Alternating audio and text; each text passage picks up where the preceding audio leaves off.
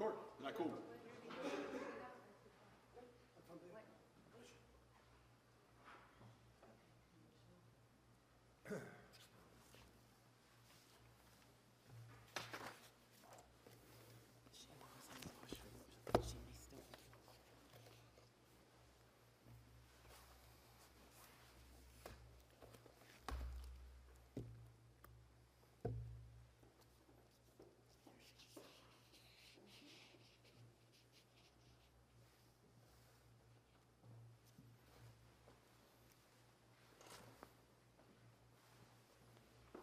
Morning, please be seated. The case of Daniel Hodgson against His Majesty the King.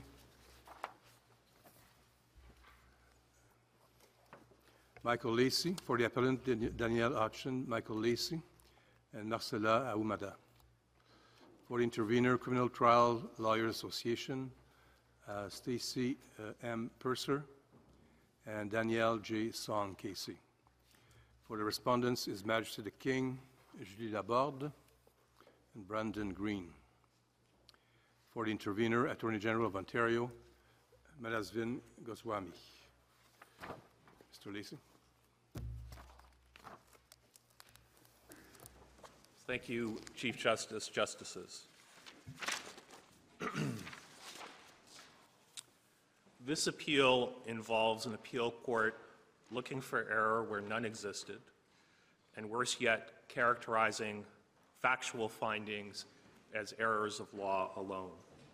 It's the appellant's submission that in allowing the appeal in the court below, the appellate court strayed from their appellate lane, exceeded their jurisdiction, and ought not to have interfered with what were either findings of fact made by the trial judge or questions of mixed fact and law. As to the alleged error in the assessment of the mens rea for murder, it's our submission that the legal error was manifestly flawed. The Crown urged the trial judge to conclude beyond a reasonable doubt that mens rea had been established based upon inferences to be drawn from common sense, the expert evidence, and there was conflicting expert evidence in this case, and the nature of the assaultive conduct. And the trial judge was not persuaded beyond a reasonable doubt to draw that inference, and that gives no right of appeal on behalf of the Crown. As it relates to the second error, in my submission, you'd have to be satisfied that the trial judge did not understand the law of self-defense, was not presumed to understand that the law as it's existed long before the amendments to Section 34(1) in 2015 require an assessment of the reasonableness of the overarching conduct of the assaultive actor, in this case, the appellant. And in interfering with the trial judge's conclusion in the court below, in our submission, what the lower court did was to presume that this trial judge would have engaged in a reasonableness assessment, which by its very nature connotes an objective requirement, but engaged in a reasonableness assessment from a solely subjective perspective, as that court put it. The appellant requests that this court intervene and restore his acquittal. The central question for the trial judge in this case, the central questions were factually driven. This was a factual case. Did the appellant's actions cause the death of the victim? The defense lawyer in the court below argued that they did not, based upon the medical evidence, and the trial judge resolved that question in favor of the Crown. Secondly, did the appellant intend to cause the victim bodily harm that he knew was likely to cause death and was reckless as to whether death ensued? That was a factual question in our submission, and the trial judge resolved that against the Crown in favor of the appellant in the face of direct evidence from the appellant as to what he was doing and why he was doing it at the time. And the third question was, did the Crown prove that the appellant's actions in restraining the deceased, which included the chokehold, was not reasonable in all of the circumstances, with the primary question being, as argued before the trial judge, the proportionality of the accused's actions in response to the deceased's assaultive conduct. And obviously critical to the trial judge's resolution of the proportionality analysis was understanding the nature of the chokehold that was used in this case, as well as the question of the medical evidence, the expert evidence on the use of the chokehold. And the issue of the medical evidence is an important one when looking at the trial judge's reasons in this case. You've been very clear, and I'm following you very closely, except that I'm not quite sure whether the last point you're making is with respect to murder or manslaughter. And I think it would be helpful to clarify that, please. Yes, thank you, Justice Rowe. And in fact, the first thing I wanted to turn to was this suggestion in the lower court that the trial judge misunderstood or didn't appreciate that a chokehold is an inherently dangerous act. And somehow that conclusion was one that, first of all, affected the mens rea for murder, which we submitted did not, but more importantly, that somehow led the trial judge into a general error. And I think it's important on that issue, if you just turn to the reasons for judgment. I mean, recognizing, as this court indicated in Walker, that in the context of an acquittal, the context where a trial judge acquits someone, the sufficiency of reasons have to be understood in that context. And here, what happened was the trial judge turned to the issue of self-defense only in relation to manslaughter. And I take from that the trial judge, on the issue of proportionality, the self-defense would have failed for the appellant if he had intended to kill or intended to cause bodily harm that he knew was likely to cause death. So if you turn to the trial judge's reasons for judgment, we've included them, I mean, you have them in lots of places, but again in the condensed book at tab 2,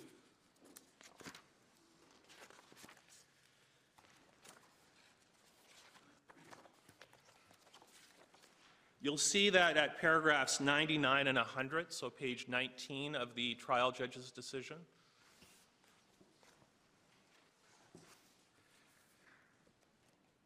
the trial judge finds that causation earlier had been proven.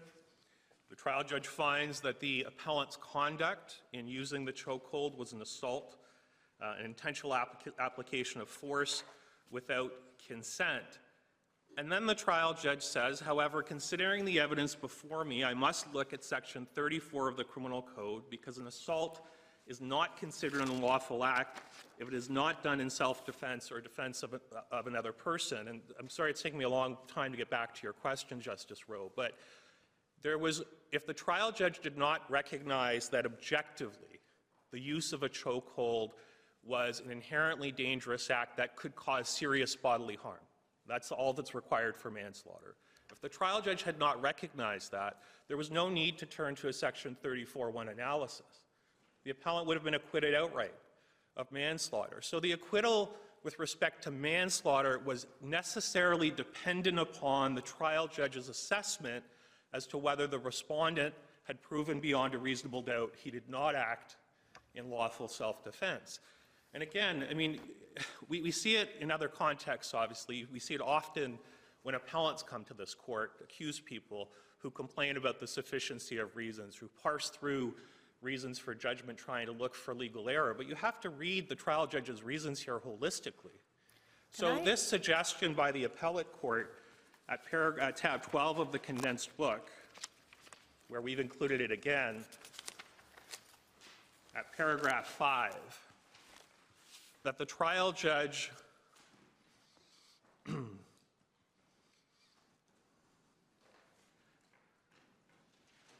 court says this at paragraph 5, page 3 of the appellate decision.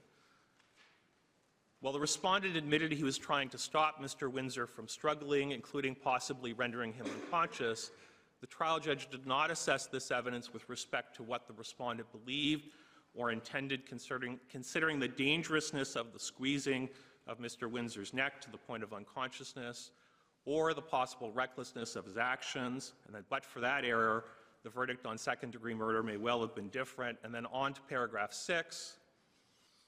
Of course, they talk about the chokehold as well. But again, I submit to the court that if It's not about giving the trial judge the benefit of a doubt here. It's about looking at what the trial judge says and the path of reasoning of the trial judge. Can I ask you, so with regard, you just brought us to where the Court of Appeal talks about Lemon.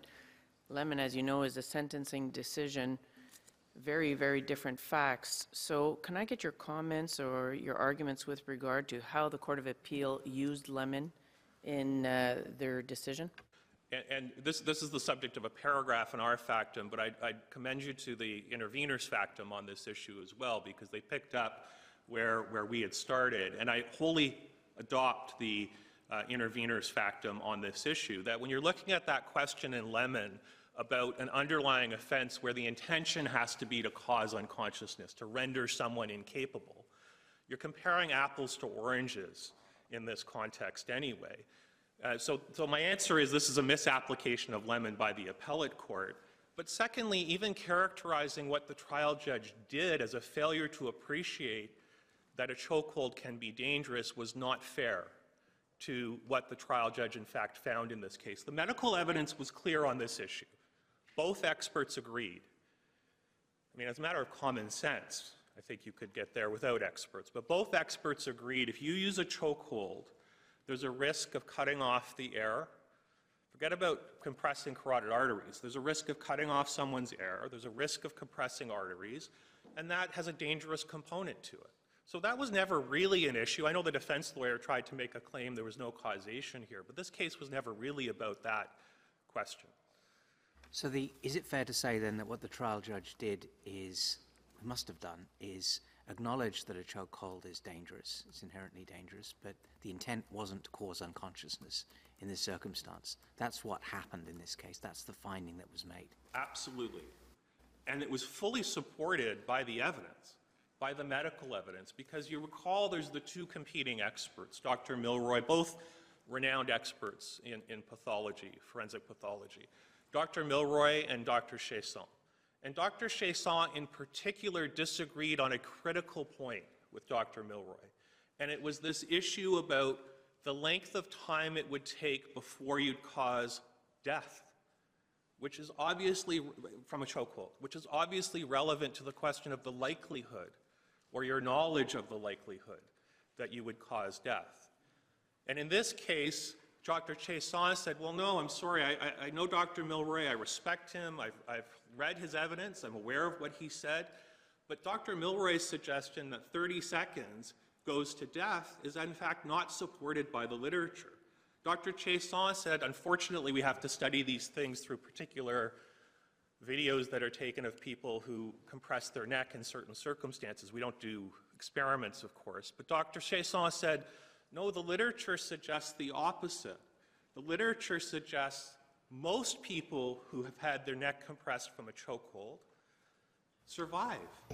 They revive within 30 seconds. Would you go as far, Mr. Lacey, to say that the word inherently is the source of mischief here? Insofar as, if I understand your argument correctly there, this is a fact-driven, contextual kind of evaluation. It can be dangerous. It is often dangerous.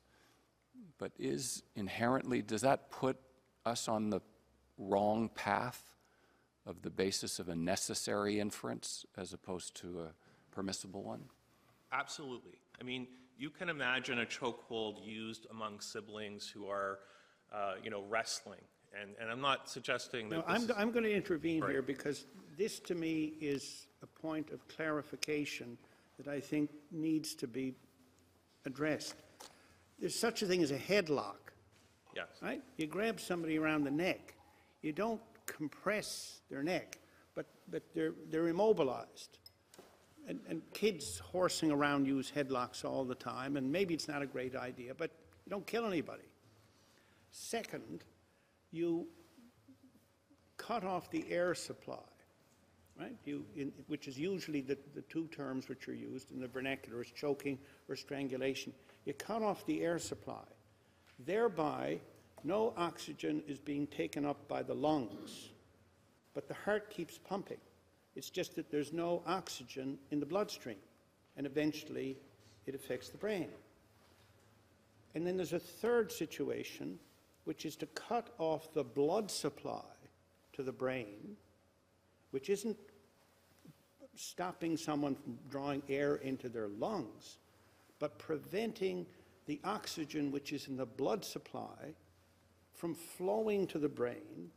And in the end, whether you cut off the ability to draw air into the lungs and thereby capture oxygen, or whether you prevent the flow of blood to the brain, it is the absence of oxygen to the brain which causes the person to pass out and eventually will cause them to die.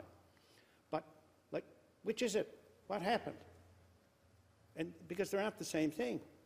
Well, granted, anytime you compress the neck versus a headlock, the expert evidence was, and I think you can say as a matter of common sense, that there's a dangerousness component to it if you compress the neck to the point of cutting off either the airway or compressing the carotid arteries that carry the blood. I appreciate the question, Justice Kassai, and I'm not trying to backtrack from it, but there are headlocks and there are chokeholds. It depends on what is actually done in the circumstances of the case. You could, in theory, put someone in a chokehold and not cut off their airway and not cut off the flow of blood in the carotid artery, depending upon the force that was used. In this case, I accept, obviously, there was sufficient force that it had the effect of compressing the artery in someone who was particularly susceptible, someone who was vulnerable to that type of compression. So unlike what might ordinarily happen to a healthy person, where there'd be recovery, in this case, tragically, the deceased did not recover. And he quite quickly, because of the comorbidities on the evidence of Dr. Chesson, those all contributed to the fact that he died as a consequence. Maybe it is inherently dangerous. What, I've lost you a bit, because a moment ago you suggested that it might not be. Because you can have a chokehold that does not compress the airways. Right. So you can put your arms, I mean, it depends, I guess, what do you define a chokehold? If you're choking someone to the point where there's enough pressure that it compresses the airway or compresses the carotid artery in the way in which Justice Rowe understands, and I believe that to be an accurate assessment, then of course there's an inherent dangerousness in doing that. So if you, for example, choke someone for the purpose of making them pass out, bringing them to unconsciousness, the sort of MMA chokehold that the appellant was cross-examined on length about by the trial crown. If that's your purpose, if you do that with the purpose of trying to render someone unconscious, is there an inherent dangerousness in doing so? Yes. So on your question of inherent, that was the Lemon scenario, where the chokehold was being used to incapacitate, which was the underlying aggravating feature of that particular statutory context. If one postulates that Mr. Hodgson pulled out a gun, it may be that is closer to the situation where you have to get into self-defense rather than, and the common sense inference becomes pretty much inevitable because if you fire a gun. But this is actually not that further away from the use of a gun, and it is a situation where it's fair to say it may be that one has to get into a more of an analysis of intent, and it's fair to say that the intent isn't inevitable or isn't as inevitable as it would be had it been a gun. And so I wonder if that's a helpful way of looking at this, that this isn't as, it's serious, it's dangerous, but it's not a gun. And therefore we don't need to necessarily get to, we just still have to, perhaps in this case, but that could be one way of looking at what happened in this case. It could be, Justice Jamal. The interesting thing, obviously, about the gun example, which is where I was going to go to, even then, it's a question of fact for the jury. Exactly. Even then where anyone in a room would say, if you point a gun at someone's head and you pull the trigger, surely you know it's likely to cause serious bodily harm that you believe, that you know is likely to cause death, and you're reckless as to whether death ensues. But of course it depends. It depends on Is there evidence of mental disorder? Is there evidence of intoxication to the point of not maybe appreciating foreseeable consequences? But even if there's not, you never take it away from the jury. It would be an error of law to take that away from the jury because the question of intention is a question of fact. The defining of intention is a question of law, obviously.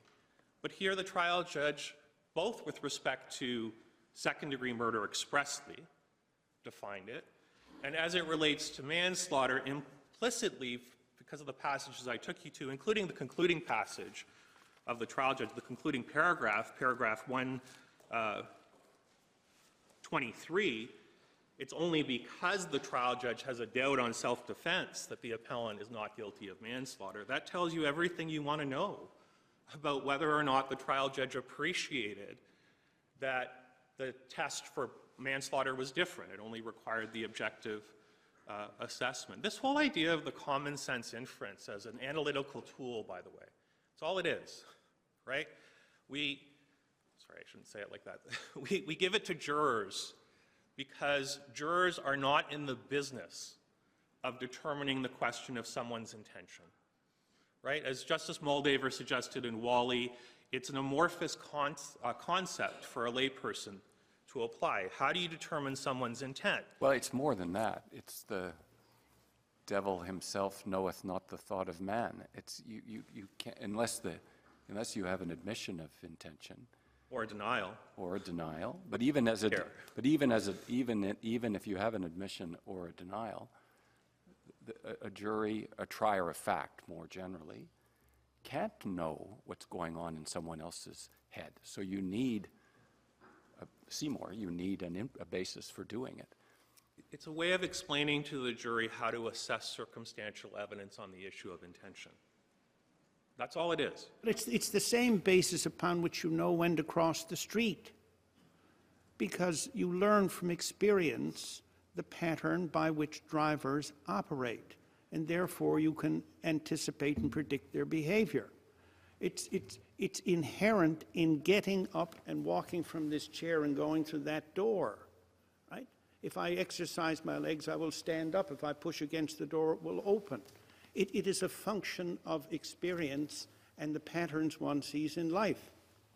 It's a way of telling the jury, look, this is not a mystery. Just because you have to find what an accused's intention is, this is not some mystical way of looking at the world. You can rely on your own common sense about consequences and intended action. The criticism in my submission here, though, of the appellate court is a finding that the trial judge didn't apply common sense in the resolution of the issue of intention. One of the problems with a common sense inference about intended consequences in this chokehold scenario was this issue about how long it would have taken to cause death. And that's why, again, I come back to the expert evidence in this issue. So common sense inferences are helpful analytical tools, but you need to look at the evidentiary framework.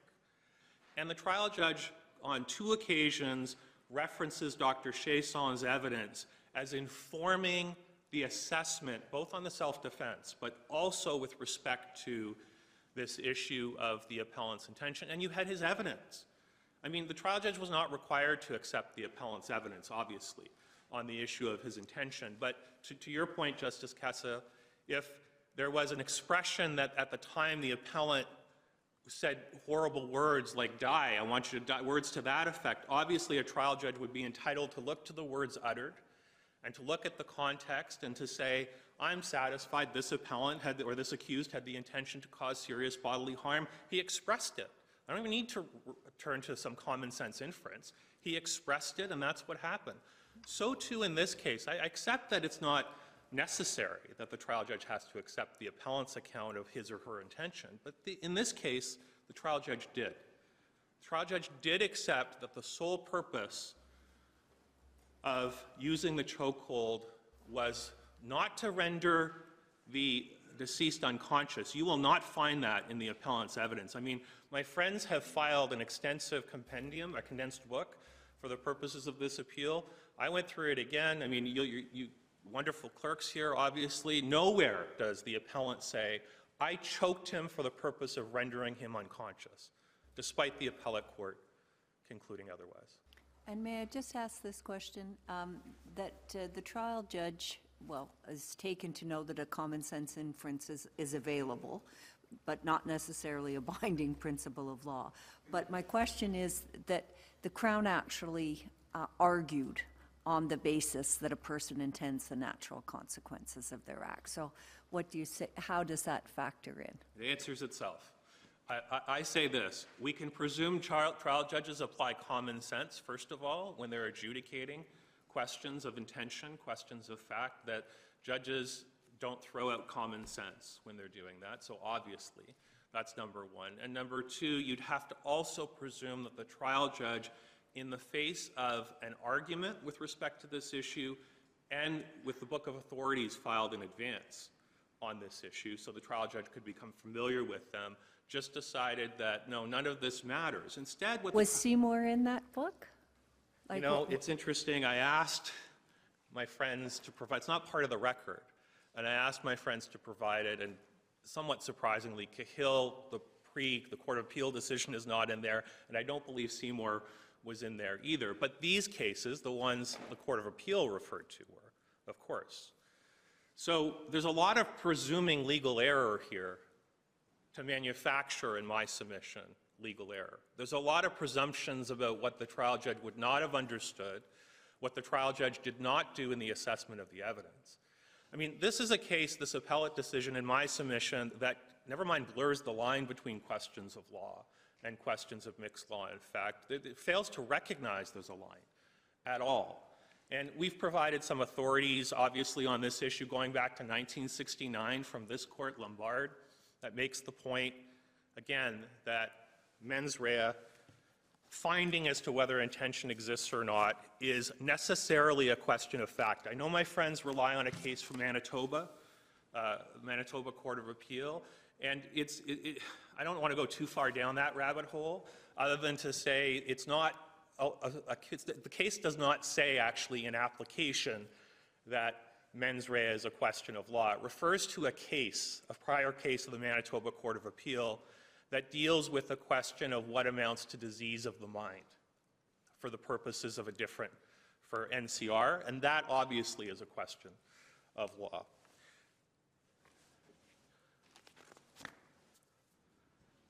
Isn't the distinction one between, did the trial judge, either expressly or by necessary implication, indicate that they applied the wrong legal framework to determining mens rea, which could be an error of law, or there's nothing to indicate that the wrong legal framework was applied, and it was simply the weighing of the evidence and the factual conclusion which was reached, which isn't a question of law. And that's why we've included in the condensed book the Wally decision from this court at tab 8, and in particular 46. And in your question, Justice Rowe, one of the words you used, the reasons demonstrate that the trial judge did something that's erroneous as a matter of law. And the point was made in Wally in an accused appeal context where you didn't have even the same concern.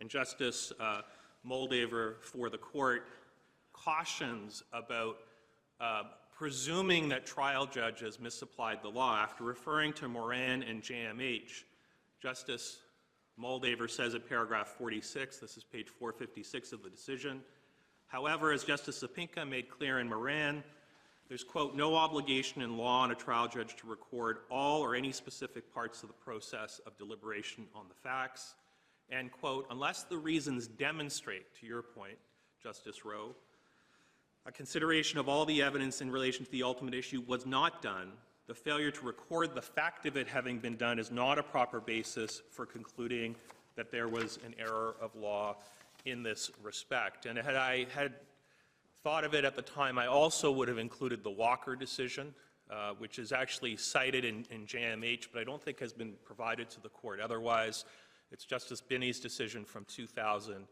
and 8, where Justice Binney as well cautions about scrutinizing reasons for judgment where there's a failure to refer to something and then presuming that that amounts to a misapplication of a well-known legal principle. With that, subject to further questions on really the primary first issue I was arguing, I thought I would turn to the issue of the trial judge's assessment of self-defense. I have, in our condensed book, I've included the excerpts from Dr. Chasson. My friends have also included the excerpts from the expert evidence. I just wanted to make the last point I'd make with respect to the first issue. You will see the trial judge fully appreciated the expert evidence in the reasons for judgment, in the review of the facts, and fully appreciated the divergence, where the experts diverged. And I say, obviously, based upon the reasons and reference to Dr. Chasson's evidence, preferred the evidence of Dr. Chasson to the evidence of Dr. Milroy. On the issue of the approach to self-defense, the first point I make, not that I'm asking the court to do this, but if you conclude there was a legal error in the assessment of self-defense, it's the appellant's submission that only affected the acquittal on manslaughter. It has no bearing whatsoever on the acquittal of second-degree murder, and the court never grapples with this in the court below. But if this court were satisfied there was legal error, the new trial order should be amended and restricted to the offense of manslaughter. But of course, it's our position that there was no legal error at all. The trial judge did not have the benefit of this court's decision in Cahill, but this court's decision in Cahill obviously was largely related to one of the other factors under Section 34(2), the role of the person in the incident. But as the intervener for the Attorney General of Ontario makes clear, the issue of proportionality being an objective assessment and requiring reasonableness is not a new concept under Section 34, the amendments in 2015 to Section 34. This is a well-known concept of law. If anything, proportionality now is only a factor to be considered in the assessment of reasonableness, whereas historically, for certain types of self-defense, disproportional response deprived you of self-defense. And I would... Sorry, Mr. Lacey, you said something I didn't expect you to say, so I just want to roll you back to this idea of the distinct character of the judgment on self-defense. If we were to find there was no error of law on intent for murder, that we could order, but didn't give a fine for you on self-defense, that we could order a new trial confined to manslaughter. That's your point? Yes. Do you see no overlap in the, I mean, for example, paragraph 5, the chokehold is alluded to as relevant to intent for murder and manslaughter. I'm just wondering if we, before you go into the detail on your manslaughter point, and without prejudice to your argument that there was no error of law here either, does that necessarily follow? It does, in my submission, on a proper appreciation of the trial judge's reasons. One of the things the appellate court in the court below did not appreciate was that the self-defense analysis was unnecessary unless the trial judge accepted that, but for the availability of self-defense, the appellant would be guilty of manslaughter. So that's the foundation of that submission that I just made to the court. I know the court expresses it in the court below. Otherwise, they're wrong, respectfully.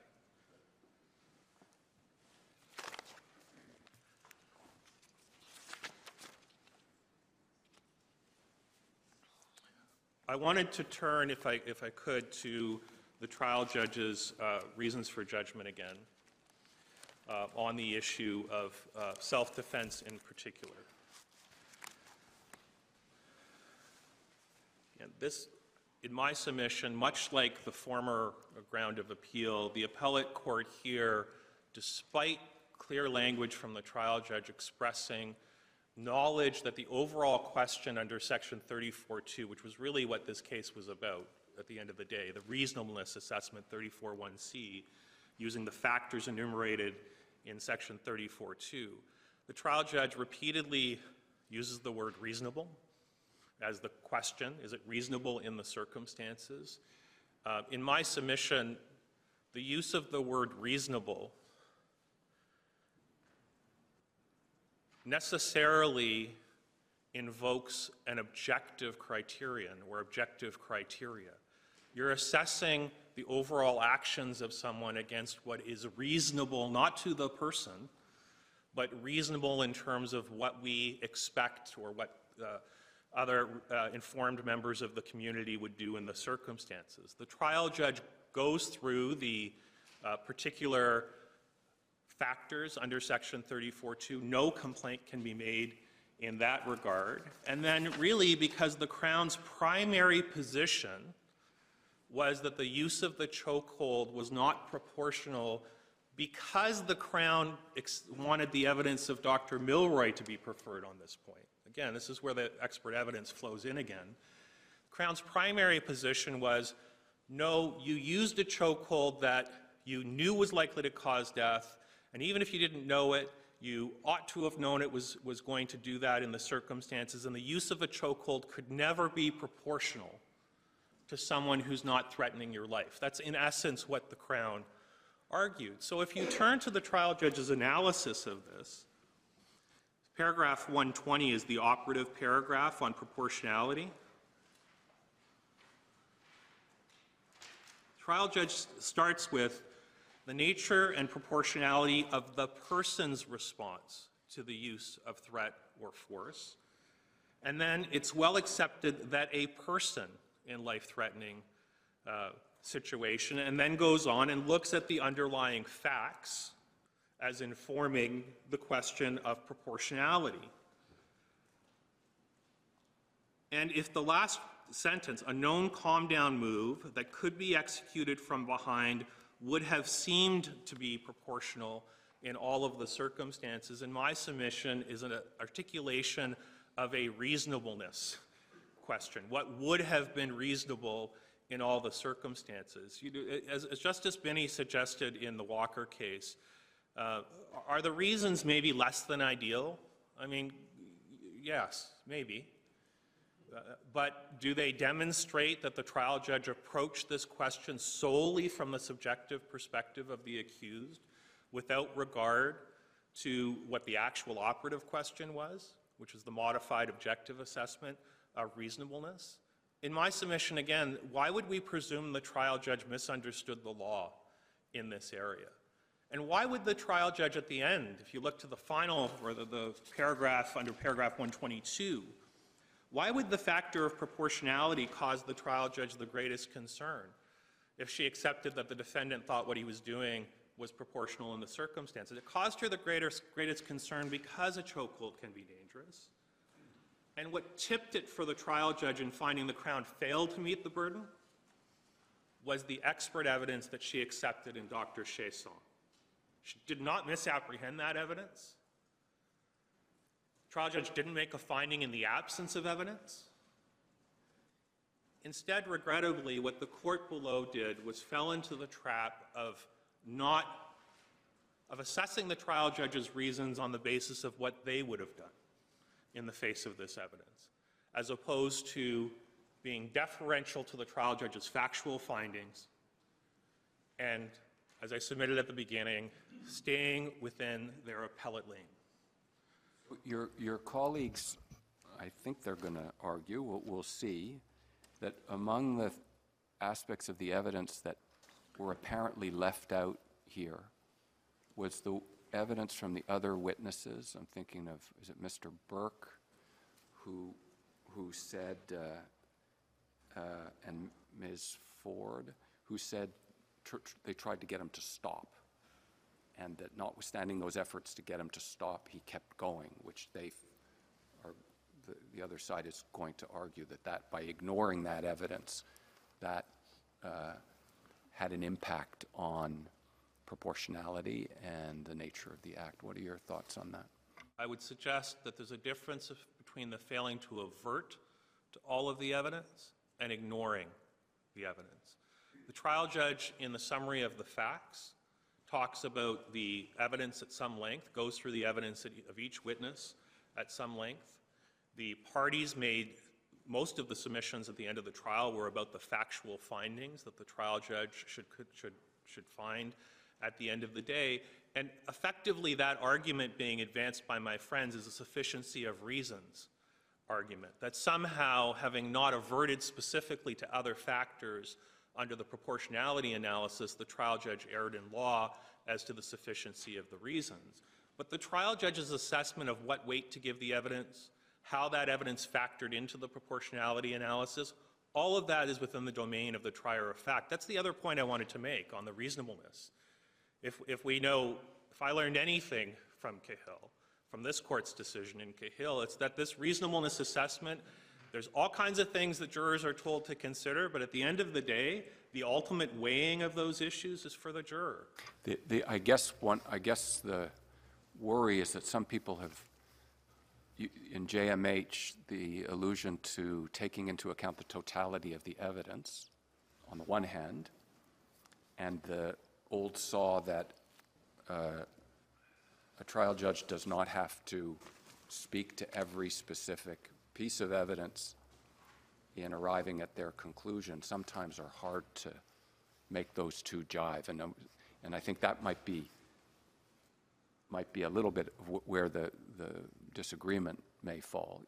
And I agree that is, if you look at the case law, I think that is where the conundrum can exist in terms of determining the issue. And that's why I come back to Walker in particular about looking at a trial judge's reasons in the context of what the result was, first of all. So in an acquittal case, where it's a Crown right of appeal, that informs the context and sufficiency of the reasons. But I'd say this, Justice Casella, as I was thinking about how to describe this, if there was an agreed statement of fact that the accused choked the deceased for the purpose of rendering him unconscious, that had been an agreed statement of fact, and the trial judge, in going through the analysis of proportionality, says, and I conclude that the accused did not intend to choke him to the point of unconsciousness. Well, that would be clearly a finding of fact in the absence of evidence. It would be a finding of fact in circumstances where there was an admission otherwise. So you could see something in the trial judge's analysis of the issue that gives rise to what would be properly characterized under JMH as an error of law, finding a fact for which there was no evidence. Here, when you look at the trial judge's reasons, what was the question the Crown wanted answered? Was the appellant's action proportional in response to the aggressor? And what did the trial judge conclude? Given the nature of the chokehold in these circumstances, the absence of an intention to cause serious bodily harm that would likely to cause death, the fact that there were these comorbidities, the fact that it happened very quickly, although I'm troubled by proportionality, obviously someone died. Although the trial judge was troubled by proportionality, the trial judge resolved it against the Crown on the issue of having a reasonable doubt. What more was required of the trial judge to not be accused of legal error? And that's why we submit there was no legal error, and we ask this court to allow the appeal and restore Mr. Hodgson's acquittal. It's not often that I have extra time, although in my experience, it's often the case that the court is quite content with that. So subject to any other questions, those are my respectful submissions. Thank you very much. Stacey Purser. Yes, good morning, Justices. The CTLA Alberta intervenes today to provide 3 main points to narrow the scope of the Alberta Court of Appeals decision in Lemon. First, we submit that chokeholds are not inherently dangerous as a matter of law.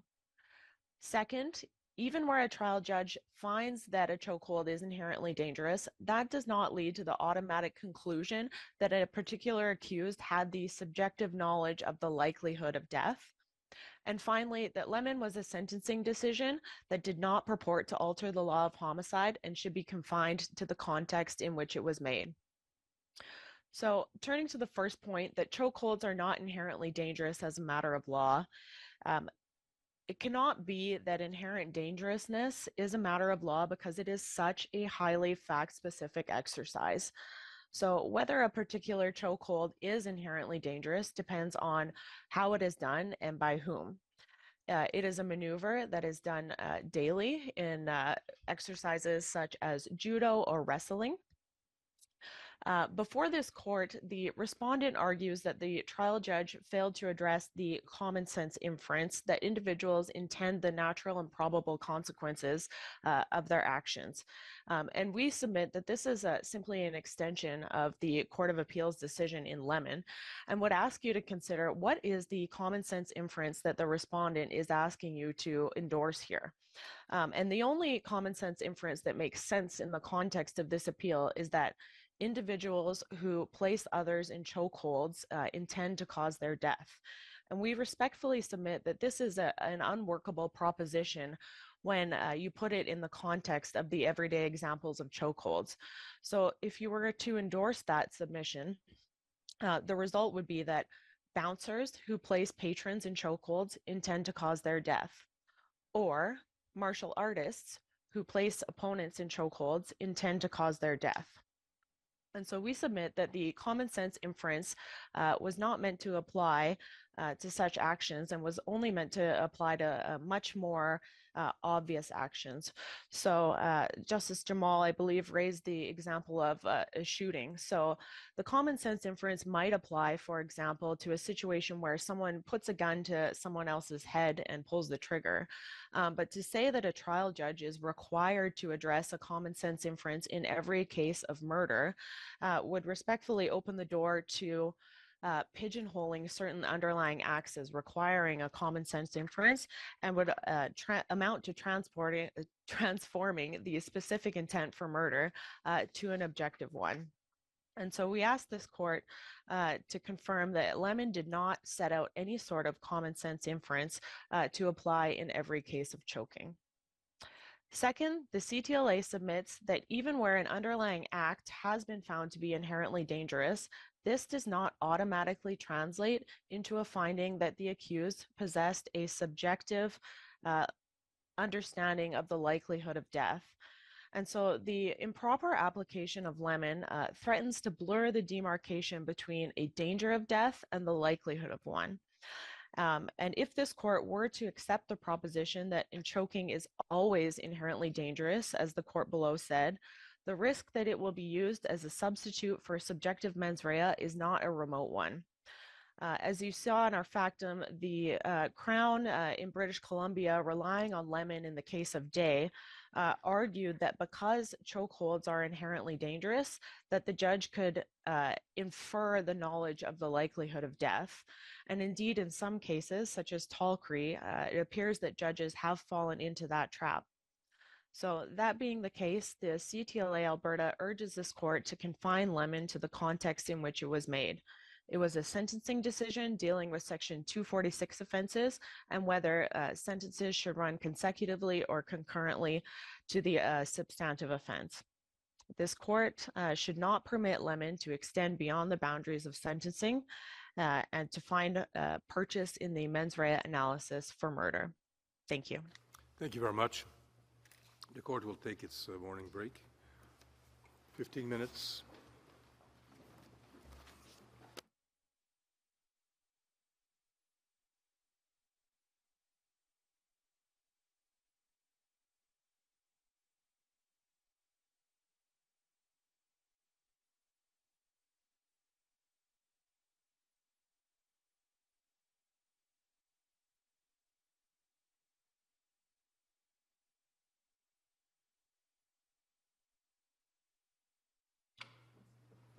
La Cour.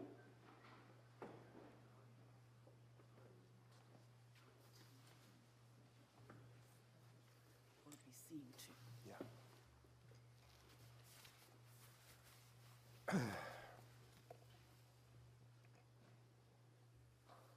Thank you. Please be seated. Gilles Laborde.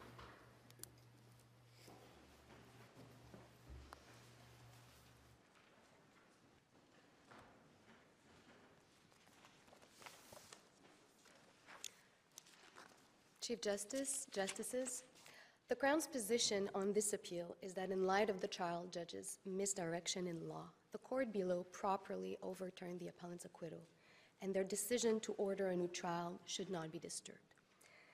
The trial judge, we say, failed to undertake the correct, proper legal analysis to come to a conclusion both on murder and on manslaughter in her assessment of the self-defense claim.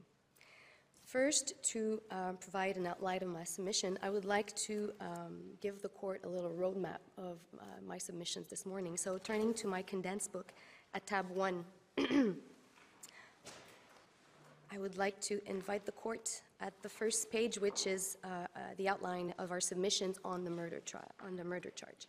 So I will first address how the trial judge failed to give the proper legal effect to her findings of fact and to consider the totality of the evidence in determining the nature of the act and the appellant's intent, which led her to fail to consider the totality of the evidence supporting the common sense inference and all of the evidence that she accepted, which supported the common sense inference and which was relevant to the subjective knowledge and subjective foresight of the appellant.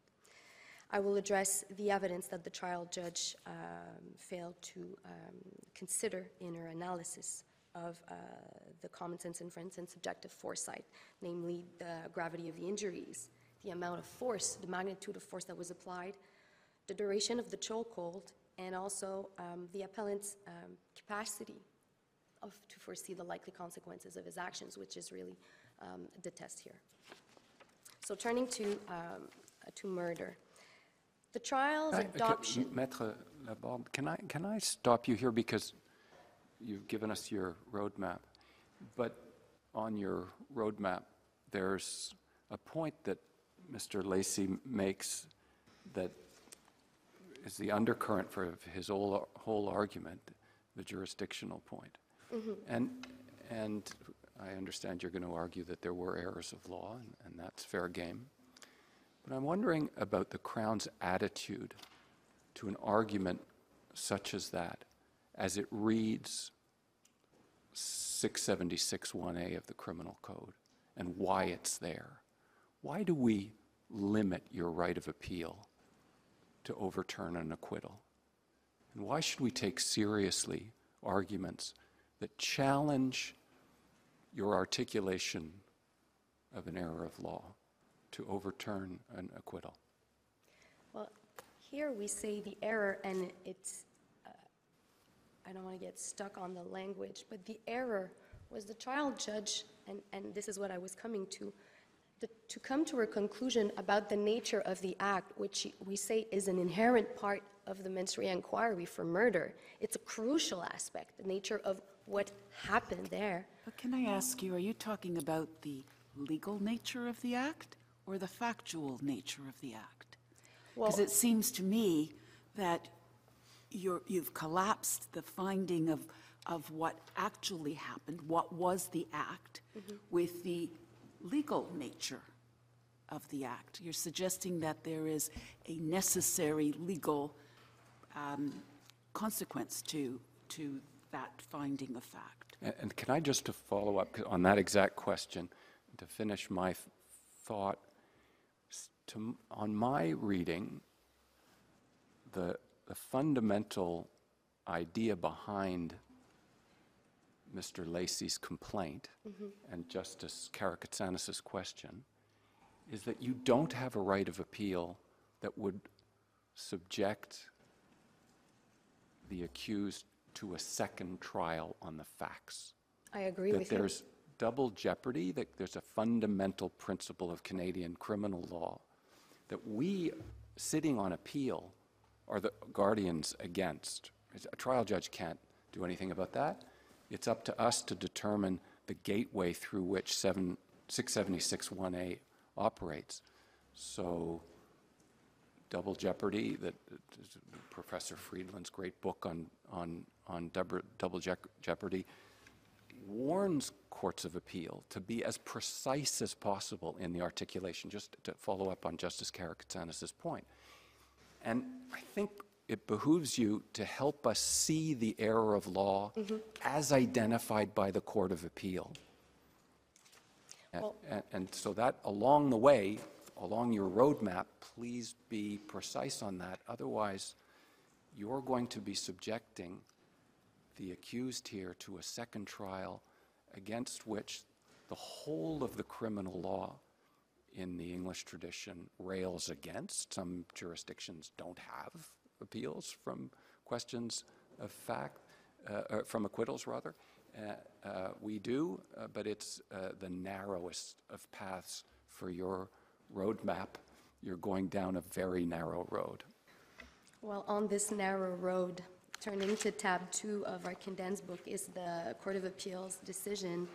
And to answer your question and Justice Karakatsanis' question, the error in the qualification of the act here, it's not, the error is that the act performed by the appellant, to come to that conclusion, the trial judge had to consider all of the evidence that she accepted, and namely the undisputed expert evidence about the nature of the act. But didn't she do that? Show us in the decision the failings of that. It would be helpful if you could pinpoint exactly where each specific failing is. Of course. Turning to tab 3 are the excerpts of the trial judge's decision. And focusing on murder, at paragraph 94, which is at page 19 at tab 3. So the trial judge is addressing intent and murder. And earlier she has accepted Mr. Burke's comment about the chokehold being a, quote, regular calm down move. And we say this highlights the trial judge's error about the qualification of the act on the basis of a partial assessment of the evidence that was relevant to determine the nature of this act. And at paragraph 94, she comes back to this, saying that I cannot find such intent. This was a party that suddenly took an unpleasant turn.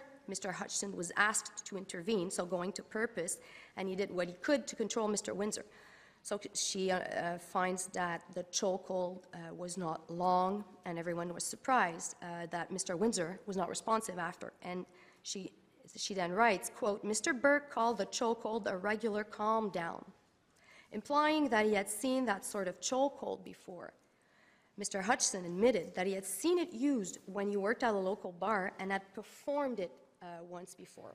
So this is at paragraph 94 on her reasons for murder. She doesn't speak about any other evidence according to the nature of the act, to what it is, because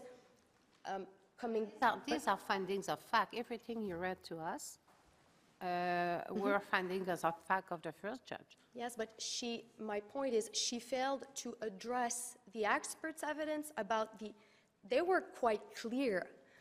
Compression of the neck is a recognized cause of death, and But Mr. Milroy accepted. She did that at the different paragraphs. So if we look at the reasons, she talks about paragraph 65, Dr. Milroy, and she talks about the findings that are relevant that she's taken into consideration, in my mind, when she talks about the underlying factors of the cocaine use in the enlarged heart. And then she does it again explicitly when she goes through Chiasson's evidence from, well, basically from 69 to 72. So I fail to see how you say that she didn't consider it, because she gives all of that information and at the end sums it up when she looks at it again further on. So I guess maybe I'm not seeing it, or I'm missing something. Well, it's not only, it's the improper qualification on only part of the evidence.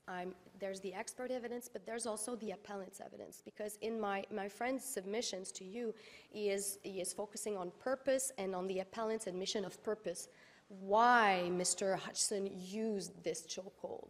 But in Mr. Hodgson's own evidence, he admitted, and I think this is relevant, and the trial judge on a reason either on murder or on self-defense, the trial judge never comes back to Mr. Hodgson's admission that he choked with a pretty strong force, and that how he described the movement, how he choked throughout the chokehold, how he did not change the level of force. Mr. Hodgson had full control over that level of force, and he also admitted that he knew, because of his own experience, that choking could lead to unconsciousness, and he also knew that choking, that chokeholds in some occasions can lead to death. This was a likely consequence if they are held, because he had seen news reports. Isn't that us going back into the shoes of the trial judge and reevaluating all this evidence? Because at paragraph 41, she starts his summary, and some of what you said's in there. So it sounds to me like you're asking us to reassess all the evidence again, and you're here on an error of law. No, I'm sorry if justice is bound someone. This is not what I'm arguing. What I'm arguing is this is all. She might have listed the evidence. Listing the evidence is one thing on what she has heard, but later on the header, my conclusions on the facts and all her assessment of both murder and self-defense, she never comes back to this. I disagree. She comes back at paragraphs 94 and 97. In 94, in finding that she has a reasonable doubt about the specific intent required for murder, she says, on all of the evidence, I cannot find such intent. And in paragraph 97, she says there was no evidence that satisfies me beyond a reasonable doubt. And she makes explicit reference to the evidence of Dr. Chasen. Well, that's showing that she's preferring one of the expert evidence over the other. So how can we say that she disregarded the evidence when she's telling us she's looked at it all, and she's looked at the expert, and she's still left with a reasonable doubt about intent?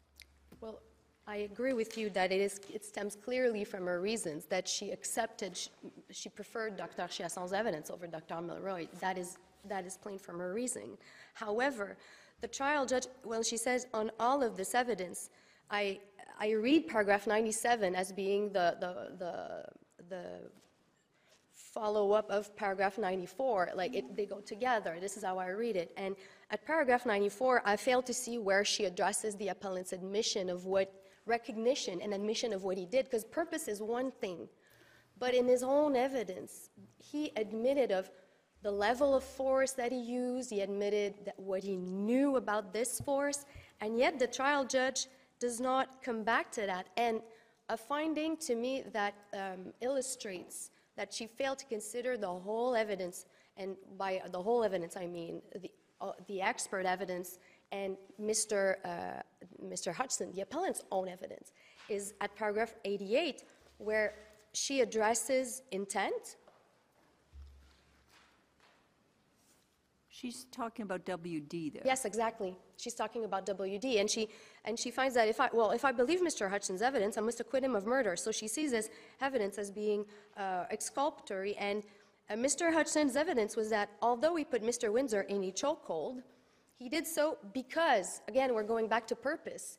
He did so because he believed Mr. Windsor was about to attack him, or someone else. And this is the important part. He did not intend to kill or harm Mr. Windsor. What we're saying is that on the face of the appellant's evidence, coming to the conclusion that Mr.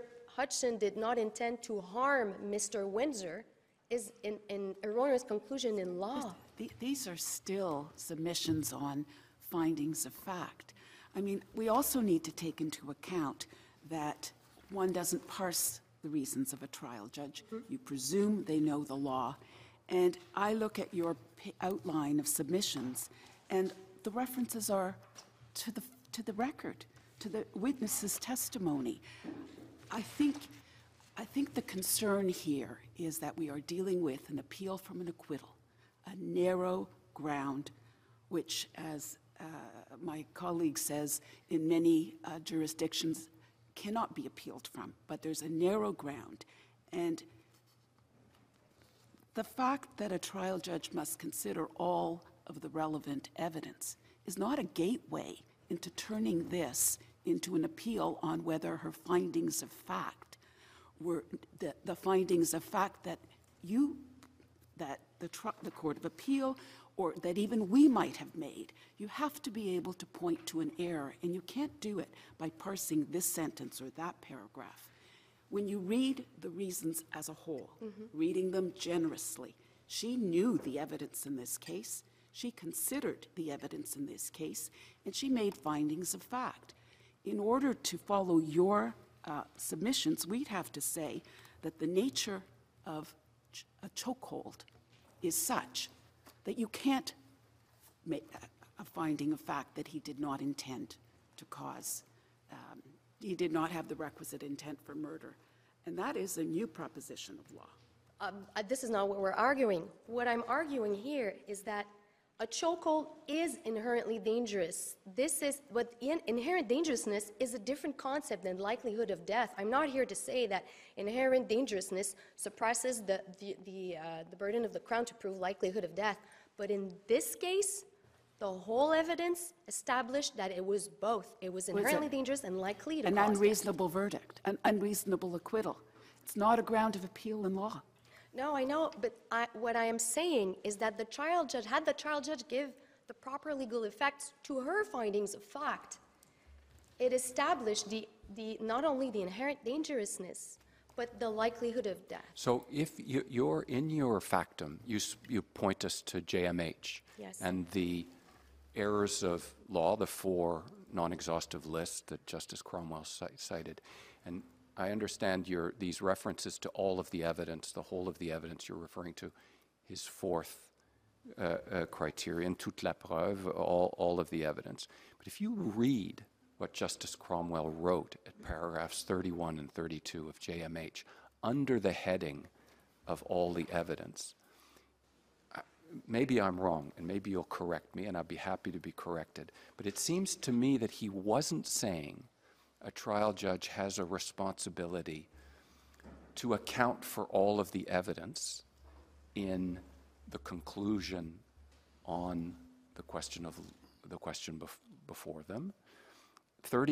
Paragraph 31 starts with a warning against subjecting individual pieces of evidence to the standard of proof beyond a reasonable doubt, to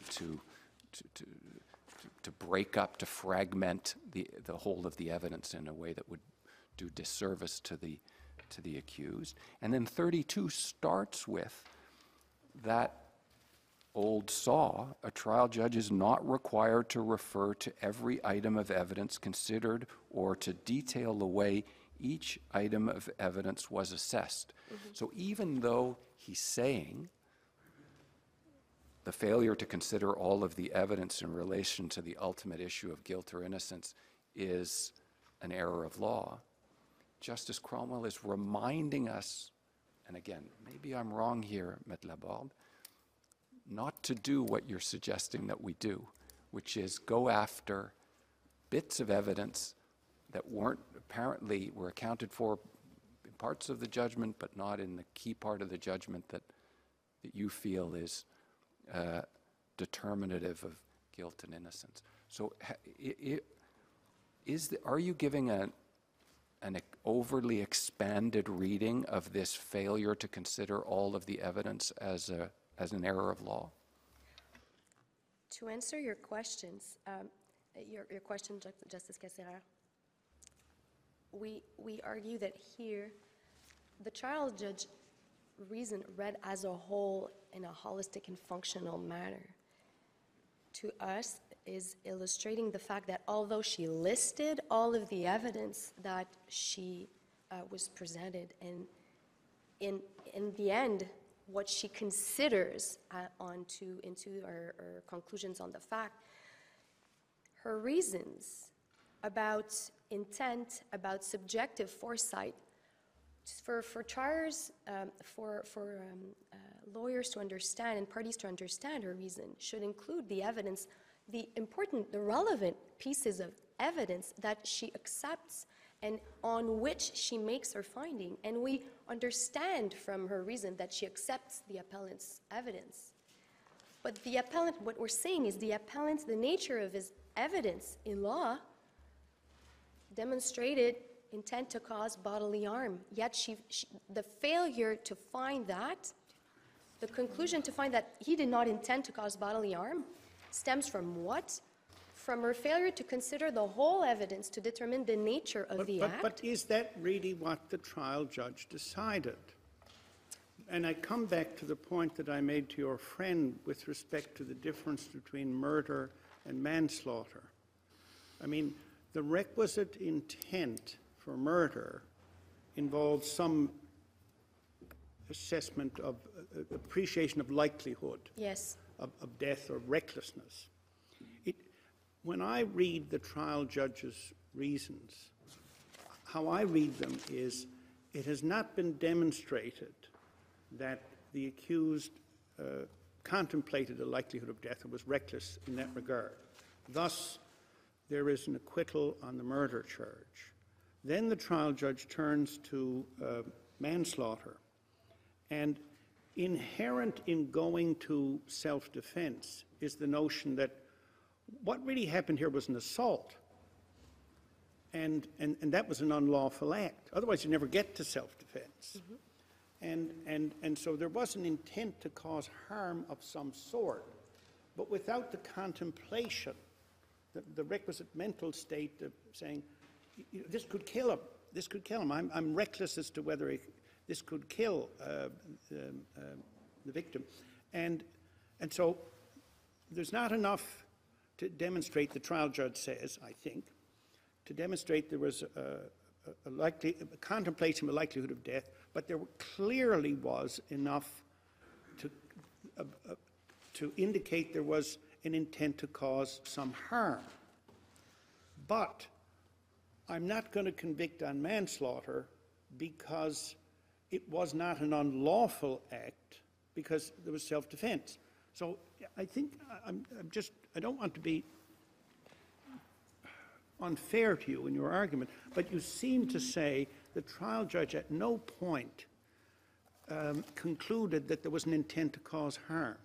I think, in fact, the trial judge did conclude there was intent to cause harm, but it wasn't to the point of the contemplation of the likelihood of death or recklessness of it. I mean, if you put somebody in a chokehold, it's going to hurt them. It's going to cause them discomfort. It's a form of assault. So it's not that, this was a completely innocent act, but was it an act which occurred in a context which demonstrated the requisite intent for murder? And the trial judge said no. That was her conclusion. But implicit in going to self-defense was it was sufficient to support manslaughter, but there was a reason, there was a defense at law. I don't know if that's too convoluted, but you see, to me, the trial judge said there was an intent to cause harm, but not the contemplation of it to the extent that it would reckless as to causing death. That might be Justice Rowe. But what I read, if I may, from the trial judge's assessment, from paragraph 88, was that he did not intend to harm Mr. Windsor, and she might be meaning to cause bodily harm, which we say, I understand. What we're saying is the trial judge on only part of the evidence, and I'm not going to come back to that, I've said that many times, but the trial judge improperly addressed only part of the evidence, which led her to find that this was just a regular calm-down move. This was a trite use of force. This is what it implies. And on that finding, I accept that Mr. Hodgson did not intend to harm Mr. Windsor, and his death is accidental. Well, the evidence that she accepted, and I'm not asking you to review the facts, I'm just trying to illustrate the error, the failure to consider the totality of the evidence that she accepted, and starting with the appellant's evidence. If you turn to tab 8 of our condensed book, But grabbing somebody by the neck is not accidental. It's No. intentional. And I mean, you get convicted of something if you grab somebody by the neck and hold on to them and squeeze their neck, because it's at very least an assault. And at law, it would ordinarily be seen as an unlawful act. And if it results in the death of the victim, now you've got your elements for manslaughter. Anyway, I'm repeating myself. I beg your pardon. we say that on the basis, and I'm going to turn to paragraph 80, tab 8 of our condensed book, and try to point to the court aspects of the appellant's evidence that the trial judge... Before we get to a deep dive into the evidence, I still would like to come back to the crucial point, which is the Crown usually cannot appeal an acquittal. There is no ground of unreasonable acquittal in Canadian law, and you have to show an error of law. And we have been sitting, we've read all the materials, we've read transcripts, I don't know what error of law we're talking about here. I don't know which one you're suggesting, but more importantly, I don't know what the Court of Appeal said the error of law is. The Court of Appeal recognizes at paragraph 9, Crown appeals are limited, and says, having reviewed the evidence and the reasons in this matter, we find the appellate has met that burden. In this case, an appellate intervention is warranted. There is no articulation by the Court of Appeal in their judgment about the error of law that they're dealing with. This is the same kind of phrase that gave rise to the Shepherd idea that I've read everything, I've considered everything, and here it is. Should we not be requiring in these exceptional Crown appeals an express articulation by the Crown of what the error is? And I'm going to put you to that. What is this error, right? What is it? And an express articulation about how we ground jurisdiction to even hear the appeal by asking the courts of appeal to say, what error of law is engaged here? So what error of law is engaged here, and should we be requiring the Crown and the courts of appeal to articulate precisely the reason why there's jurisdiction? Well, I believe the error of law, to answer your question, Justice Martin, the error of law pertaining to murder sits at paragraph 5 of the trial, the appellate court's reason, which is at tab 2 of our condensed book, when they found that the trial judge failed. This is what I've been saying, and I'm probably not articulating myself with sufficient clarity, but... But the Court of Appeal didn't articulate it in this sense. And they say at paragraph 5, the trial judge did not address this issue. Is it a legal issue? Is it a factual issue? Is it an evidentiary issue? It has to be a legal issue before it crosses the threshold into the jurisdiction for you to appeal. So just to say something is an issue, again, it's not a sufficient articulation for us even to grapple with what's going on. But is it insufficient to allow appellate review? I don't think so. I don't think that here the reasons of the appellate court are insufficient to the point that they prevent appellate review. And my friend did not argue that either. And here, although you are correct, the appellate reasons are quite short and they're quite sparse. But on the murder charge, we say that the error was the failure to consider the totality of the evidence and the inherent danger of an act. Maybe I can put it that way. In Cooper was a strangulation case, as you know. And in Cooper, this court found that the likelihood of death stemmed from the very nature of the act. So we're saying here, we're applying the same logic. Blocking someone's, that's not new. Lemon did not create new law. Blocking someone's airway to the point where, or blood flow to the brain interferes with a person's vital function. But she had expert evidence on this very point, and this very point was a finding of fact. So she considered the evidence on this point, and she found that it was not sufficient to establish mens rea. So what's the error? Maître That she Laborde. should have been because it's inherently dangerous, she had to find intent? No, she had to go and to look into the likelihood, she had to go and look into the, I'm sorry, Justice Jamal, I will go into your question afterwards. She had to address the common sense inference, and she failed to address it. It's not the failure to draw it. Let me make myself clear. The error that the Court of Appeal intervened upon was the trial judge's failure to complete a full mens rea inquiry, because if she had given the proper legal effects to her findings of fact, she would have then had to go to the common sense inference, and she did not. All I would add is that Cooper says the jury's entitled to infer. Yes. Not that they're required to infer. But the jury has to be informed, has to be instructed that they may draw. And the Court of Appeal was quite clear at paragraph 6 of their reasons.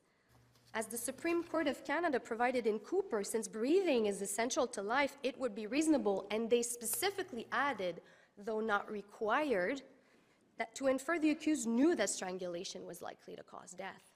So they're clearly here indicating that their issue is not with the trial judge's failure to draw the inference. She did not turn her mind to it. Yeah, but you know, it's not like in the movies where in the dramatic scene, the murder scene, when someone grabs somebody else by the neck, and as soon as they lose consciousness, they're dead.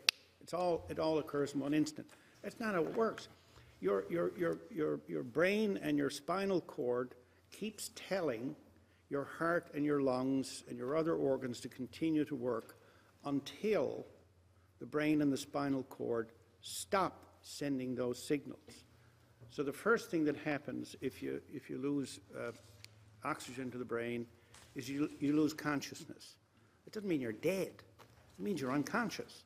It's like the difference when you get a general anesthetic. You're unconscious. You're not dead. And so ordinarily, someone who's unconscious and the cause of their being unconscious is removed, well, they get the blood supply goes to the brain again, the air goes to the brain again, and presto, they become conscious again. So bringing about unconsciousness is not putting someone on an inevitable path to death. I agree. Yeah. I agree with you, and this is precisely what the expert evidence established. And this is why I'm saying that here, and this is why the Court of Appeal found that the evidence in this case suggested as much. They are indicating here that had the trial judge given the proper legal effects to her findings of fact and to the undisputed expert evidence, she would have had to address the common sense inference of knowledge. And there was no question about the appellant's ability to draw the common sense inference. And I will, I'm seeing the time go by, and I will address the second issue of self-defense. Could I ask you just on the first thing, though, the first point, what I took you to be saying, you just agreed with Justice Rowe, but what I took you to be saying is that the evidence showed that the accused intended to cause unconsciousness, and that was the basis for the error with respect to the error of law with respect to murder. Is that not correct? No. Because that's what I see what the Court of Appeal is referring to in paragraph 5. No, they're saying including the possibility that the person fell unconscious, because the Court of Appeal did not say that Mr. Hodgson, it was an inference that the trial judge could draw from the evidence that Mr. Hodgson, the appellant's intention, was to induce unconsciousness. But they were very cautious not to say that the trial judge had to come to that inference. What I was saying about bodily harm earlier, rendering someone unconscious, of course, by way of choking, is necessarily it necessarily amounts to unconsciousness in these circumstances. But you just said could have made the inference. Well, she didn't based on the facts. So it comes back to what many of us have been saying, that it's a reassessment of the evidence as though we're at that level. It's not an error of law. And Justice Casira pointed you to Section 32 of GMH that says she doesn't have an obligation, if we're looking at the 4 points of an error of law, to look at every specific piece of evidence. And that is what I'm hearing from you, you want us to do. No, this is not, I'm sorry, Justice Amonson, and this is not what I want this court to do, and I would not bother with this court. Maybe I'm not expressing myself clearly, but when you look at paragraph 5, at the middle of the paragraph in the Court of Appeals reason, just to make it clear, what they're saying is it's the fifth line. While the respondent admitted, they're going back to the respondent's evidence, Mr. Hodgson's evidence. He admitted that he was trying to stop Mr. Windsor from struggling, including the possibility rendering him unconscious. The trial judge did not assess this evidence with respect to what he believed or intended, considering the dangerousness of squeezing Mr. Windsor's neck to the point of unconsciousness. His intent, she did not consider this evidence, his admission of intent, in finding his intent. This is the error of law, the failure to consider the totality of the evidence, and then the failure to address the common sense inference. And as Justice, I believe it was Justice Casserer that pointed out earlier during my friend's submission, one of the elements of evidence, and I will address this because it's equally relevant on manslaughter and self-defense, one thing that the trial judge failed to address in her reasons on murder and on manslaughter is the injuries, the grievous injuries caused by the chokehold. A chokehold is one thing. A gunshot, you pull the trigger, the bullet goes out of the chamber, and it's done. A chokehold is a level of pressure you apply on someone's neck. And the evidence here was clear. The appellant had full control over the level of force he was applying at all times. A chokehold is, again, not a gunshot. It can be released once it is applied. And either on murder or on manslaughter, the trial judge did not address the magnitude of the force used by the appellant to choke Mr. Windsor, which, if we come back to purpose, the purpose that he said he used this force for was to, quote, restrain him and try to throw him to the ground. Now, with that said, I'm going to turn to my second point, unless there are further questions from the court on murder. I will address manslaughter. So, I've said that earlier, but trying to find going to my roadmap. Hopefully it is. May I just ask the question that was posed? Mr. Lacey said that if we find there's an error of law on the self-defense, that we send it back for manslaughter. Do you agree with that assessment? We agree with that assessment. So turning to my roadmap, I would ask you to go back, invite the court to go back to tab 1. So with the time that is left, I will address 4 major points. And the crucial element here, we say, is that the trial judge, in all of her reasons, failed to determine what a reasonable person would have done in those circumstances. She addressed the appellant's perceptions, but she did not address what a reasonable person would have done here in the circumstances or in comparable circumstances. Second, I will address how the use of the expressions in and of themselves, the known calm down move and the regular calm down move, are problematic and illustrate what the court below found to be a solely subjective approach to self-defense. We'll then turn to more specifically on paragraph 120 of the trial judge's reasons, which address nature and proportionality of the force. And lastly, I will address the trial judge's failure to assess the whole evidence over the course of the whole incident, because we say that she addressed all of the reasonableness factors at the inception of the chokehold, looking at her assessment of the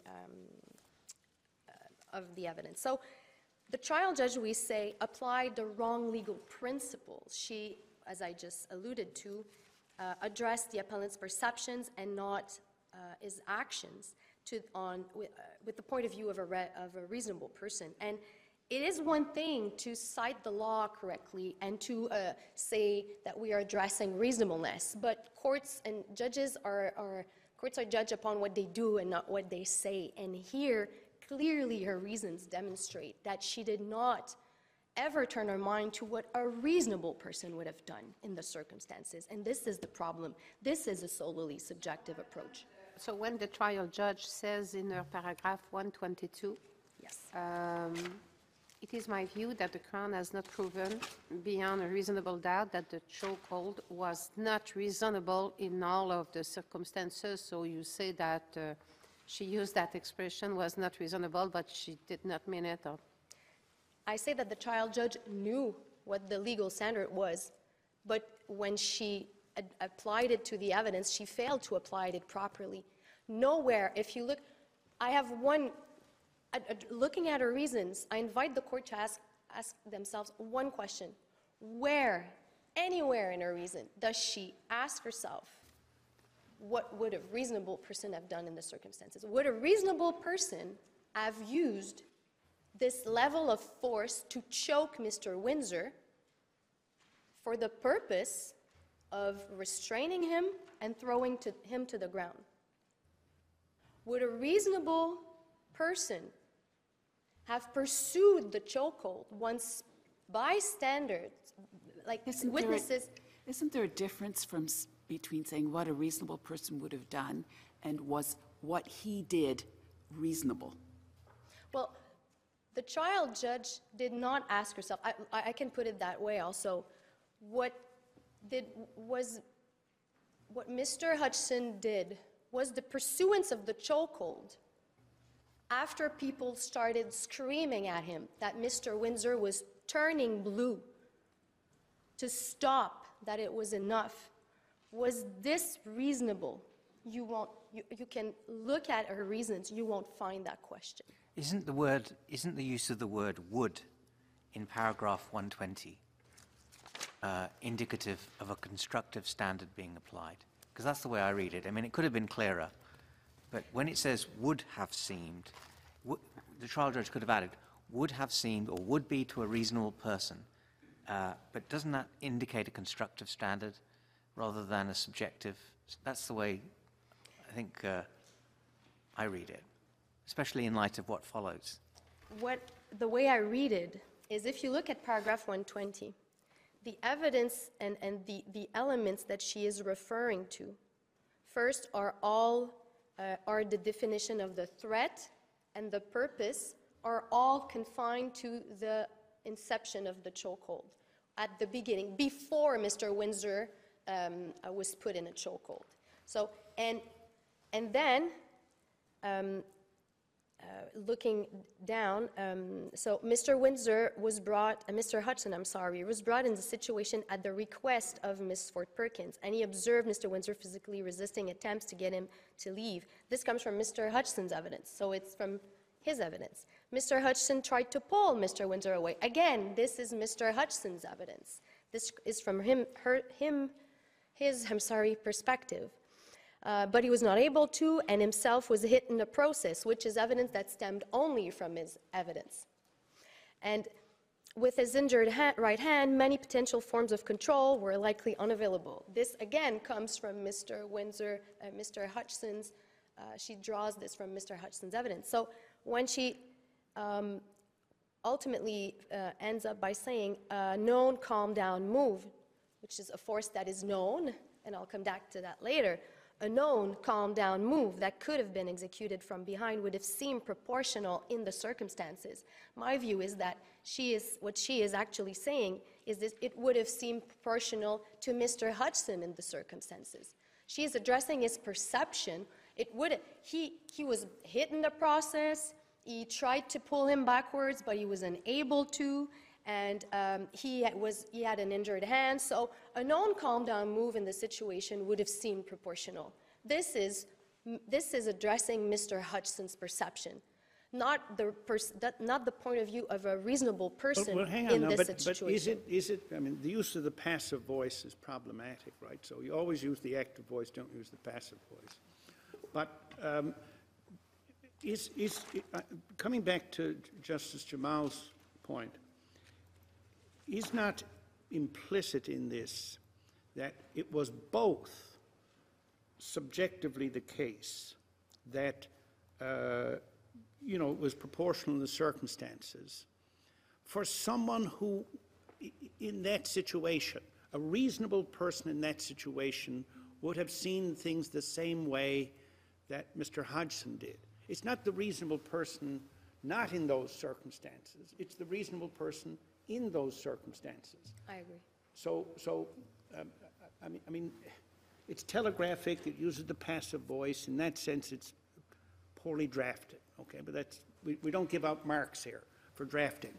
But I think implicit in it is the notion that for Mr. Hodgson himself, this was proportional, and for a person in the situation of Mr. Hodgson, a reasonable person, it would also be proportional. That is how that's how I'm reading the reasons. Well, I beg to disagree with your reading of the reasons, Justice Rowe, but this is not what I'm seeing. And the fact that Mr. Hodgson's perspective and his perception is not relevant to the objective assessment of the reasonableness of the response. But I think you're parsing it. You're looking at the perspective of the appellant, but the recitation of the facts goes into the evidence of each of the witnesses, points out areas that you've discussed, turning blue, telling him to stop. These were all circumstances that were alive in the trial judge's mind. And so, when you go back to the test in Wall, it is whether the reasons actually demonstrate that all the evidence hasn't been considered. And so that's the matrix that the modified objective test works from. That is all of the evidence, and we have it in her statement of facts. But yet, she takes the time reading her reasons and how she decided to construct them. When you look at her assessment of paragraph C of section 34, that goes from paragraph 112 to 120, she identifies, just as this court in Kill said that they should do, precisely consider, define every relevant factor and assess all the relevant evidence that is relevant to these factors. So having to go, it doesn't make sense that the trial judge that took the time to include numerous pieces of evidence coming from the accused's point of view on nature and proportionality would say, I've already stated, she has already stated the evidence of the accused also. She had listed that also in her findings of fact. Yet she found that it was relevant to add it under nature and proportionality. So why the different treatment of the witness's evidence and the gravity and the magnitude of the injuries and the magnitude of the force? So we say that she failed to address these pieces of evidence that she listed earlier. Well, even when you look at 122, she says that in considering the factors above, it is my view that the Crown has not proved beyond a reasonable doubt that the chokehold was not reasonable in all the circumstances. In all the circumstances, yes, but that's a conclusion. That's her conclusion. When you look at her reasoning, there is no, she limited her reasoning to the fact that this force was a known force, a regular force, that the appellant was brought into this situation. There is no assessment of what would a reasonable person have pursued the chokehold. We say there was a pivotal point in this situation, and we agree that it occurred quite quickly. What do we do with paragraph 120 when she says, second line, it is well accepted that a person in a threatening situation is not required. So she's not referring to the accused, she's referring to a person. Yes. So she's comparing with the situation of somebody else. So, and to me, it is another indicia that she considered what a reasonable person would have done in the same circumstances. Well, when she's saying, thank you for your question, Justice Gauthier, when she's saying that a person in a threatening situation is not required, she's stating the law, she's stating the accepted concept, and we are in agreement with that. We're not saying that Mr. Hodgson had to assess to a nicety the force he was applying, yet there's a difference with assessing to a nicety and using whatever force you feel is necessary in a circumstance. But here, when she says that, but she further, she under this header, she goes on to address only evidence that comes from the appellant's perspective, only his point of view. This is and this is enhanced by the fact that she accepts, once again, at paragraph, I've lost my paragraph here, but that this was a regular calm down move. This is, again, present in her statement. And we say that this is problematic on three crucial elements. A known force, this court knows that is not a proxy for reasonableness, and it cannot replace judgment. A regular force, or a force that is used on a regular basis in a person's life, or that they are desensitized to, is certainly not a proxy for reasonableness either. It cannot replace judgment. But even if we accept, let's accept for the purpose of argument, that there needed to be the objective question of would a reasonable person in like circumstances have stopped earlier? Okay, have stopped when other people who could perhaps see the victim better saw the color and said stop. Given the rest of the evidence, why is that a material? Why do you say that that would be a material error that would, have affected the outcome to the requisite standard? Because a force, as you know, can be or become excessive. And here we say that the evidence that the trial judge accepted, there is one crucial element that she accepts, it's at paragraph 78 of her reason, is that there's this chokehold that she finds did not last very long and did quite quickly.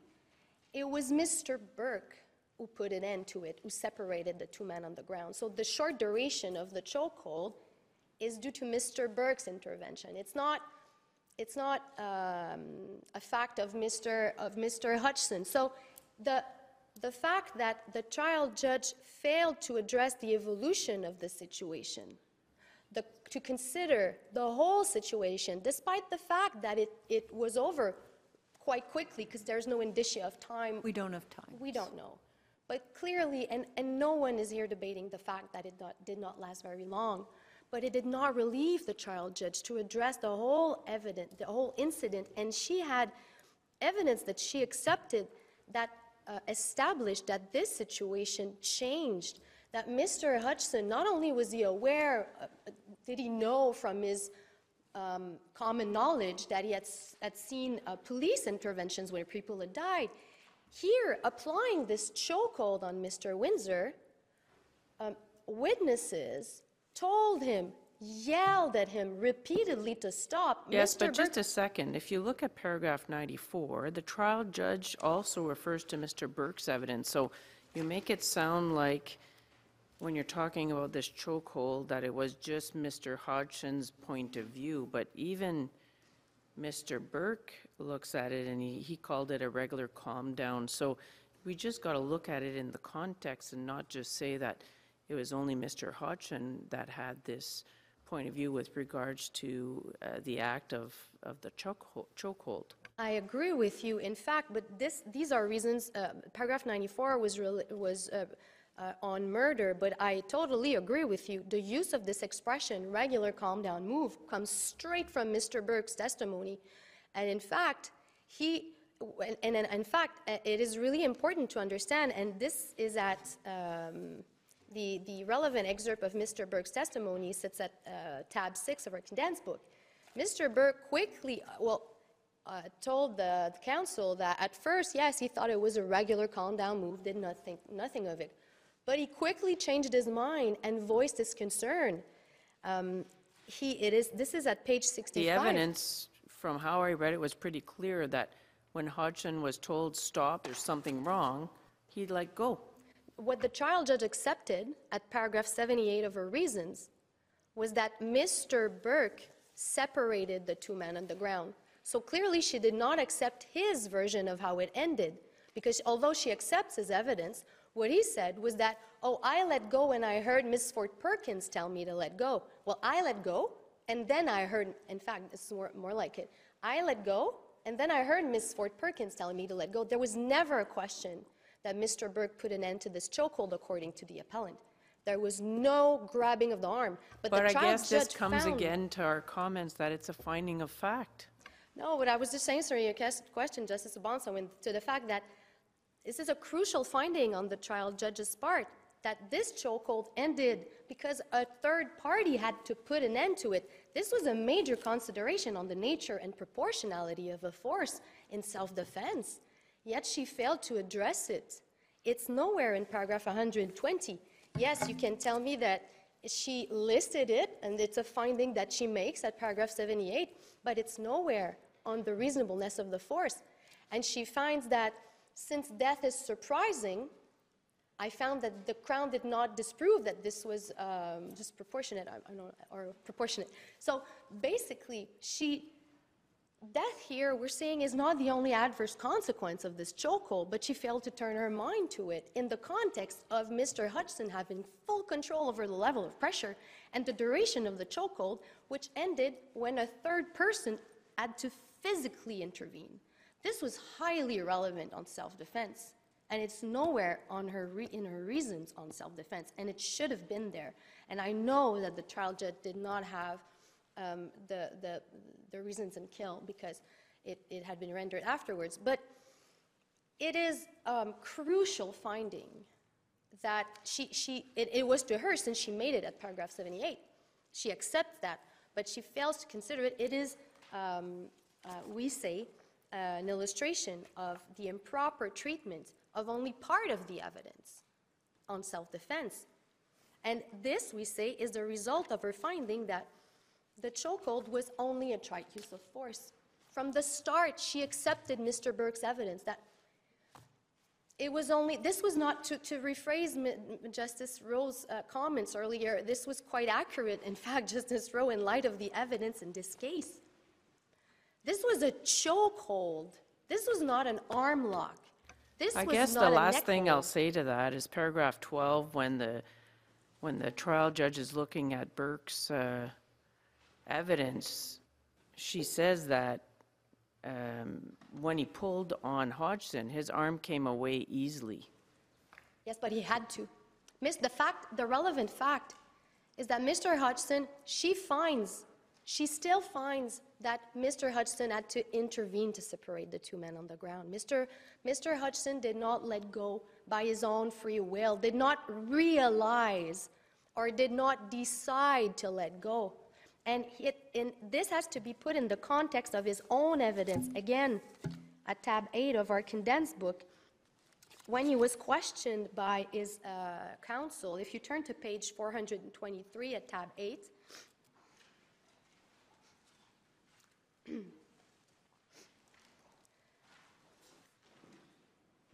so the question was at the bottom of the page, what was your intention when you put the chokehold on Bradley Windsor? To restrain him and try to throw him to the ground. And even his own counsel acknowledges the change in this situation. The fact that, well, factually, they hit the ground. Mr. Windsor collapsed to the ground. Why did you continue? You continued your chokehold. Answer correct, page 424. Why? Answer, I was afraid of him. Okay, how long were you planning to continue your chokehold? Answer, until he stopped struggling. Question, when did you discontinue your chokehold? When he stopped struggling. There are a lot of things in there. The trial judge accepted this evidence. Was the response still in line with the purpose? What was the purpose of pursuing the chokehold after they collapsed to the ground? What was Mr. Windsor's threat? Because this is an ongoing circle. The threat has to be reassessed. What was the threat then? What was the purpose of pursuing this chokehold? I was afraid of him. Was it still a defensive purpose? And was the use of this forceful chokehold still objectively reasonable? upon that moment, would a reasonable person have pursued this forceful chokehold then? Do you agree that with Mr. Lacey's comment that there was no finding that the intent was to render unconscious? There's no finding, there's no evidence that, because stopping somebody from struggling is different from rendering them unconscious. Obviously, if they're unconscious, they will stop struggling. But the evidence only went as far as stopping struggling, Yes. and never to an intent to render unconscious. Do you agree with that? I agree with that. This is an inference the trial judge could have, and by no means am I saying that she was wrong not to draw it. It was an inference that she could have drawn. But the fact is, you have to put his admission of intending to choke until he stops struggling in the context of his knowledge of the fact that he testified that he had seen it used before, and he said, quote, efficiently, when he worked at a bar. So Mr. Hodgson had this knowledge. Doesn't that just show why the Court of Appeal went too far in paragraph 5 in talking about possibly rendering him unconscious? Because that's not what the evidence, as I understand what you just said, that's actually not what the evidence showed. The evidence showed that it was to stop him struggling. It was to stop him struggling, you're correct. But the fact that it was from Mr. Hodgson's evidence, it was clear that the trial judge could have drawn that inference. But the Court of Appeal merely acknowledged that from his evidence, she had to acknowledge and she had to address the question, and she failed to do so. Unfortunately, your time is up. I understand. Thank you. So those are my respectful submission. I believe this appeal should be denied. Thank you very much. Manasvin Goswami. Thank you, Chief Justice. Ontario's intervention focuses on one overarching question.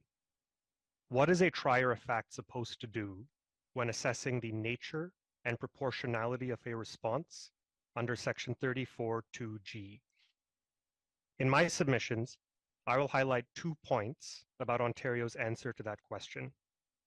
My first point will be about the nature of the response. Ontario's position is that the phrase refers to the extent of injury or harm which could reasonably have been expected from the responsive actions of the accused. My second point will be about the proportionality of the response. Ontario's position is that a response that starts off as proportional can become disproportionate, and the trier of fact must account for the entire course of responsive conduct by the accused. I'll start with a point about the nature of the response. That is very broad language, but Ontario's position is that the feature of the response which matters under Section 34(2)(g) is the extent of injury or harm which could reasonably have been expected from the accused's actions. Ontario's factum traces this approach back to the old self-defense provisions and the case law interpreting them, including Justice Martin's seminal decision in Baxter. Ontario's factum also explains why Parliament did not seek to depart from that approach when it enacted Section 34(2)(g). One compelling piece of evidence that Parliament did not seek to depart from that approach is the role that Section 34(2)(g) plays in the amended self-defense provisions. Section 34(2)(g) is one of several factors the trier of fact must consider when assessing reasonableness.